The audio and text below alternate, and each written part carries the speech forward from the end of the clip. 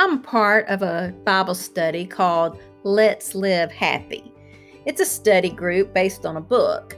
And one morning, the leader of our group asked us to list 3 things for which we are thankful.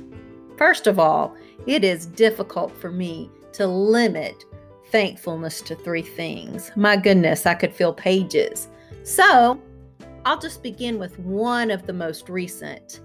Not too long ago, I was blessed to cook dinner for and be in the same room with my husband, both my sons, and another young man I call bonus son, along with all 3 sons and bonus daughters. Along with all 3 bonus daughters, my grandchildren, my parents, and my husband's mom, sister, birth mom, and his stepdad. I tell you, I look at these people and I am blessed and thankful for each of them for so many reasons. I also got in my son hugs. You know, the kind that make you feel small and giant all at the same time. The kind that fill you with pride. You got to be a part of these kids' lives when they were kids, and pride of the men they have become. I got in my bonus daughter hugs too. Those fill me with appreciation for their willingness to join their lives with us and share such valuable moments such as this.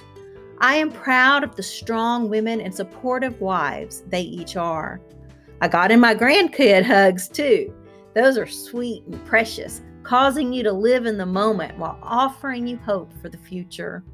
Then, there are the hugs you give your parents, filling you with appreciation for their sacrifices and thankfulness you are still blessed to have parents who are a very present part of your life. There can never be enough hugs.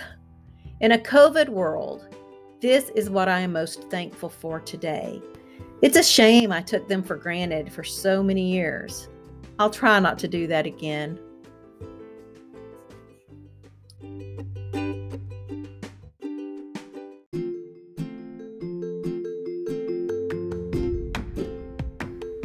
If you liked what you heard and want to hear more, click the subscribe button. Feel free to leave me a voice message or comment.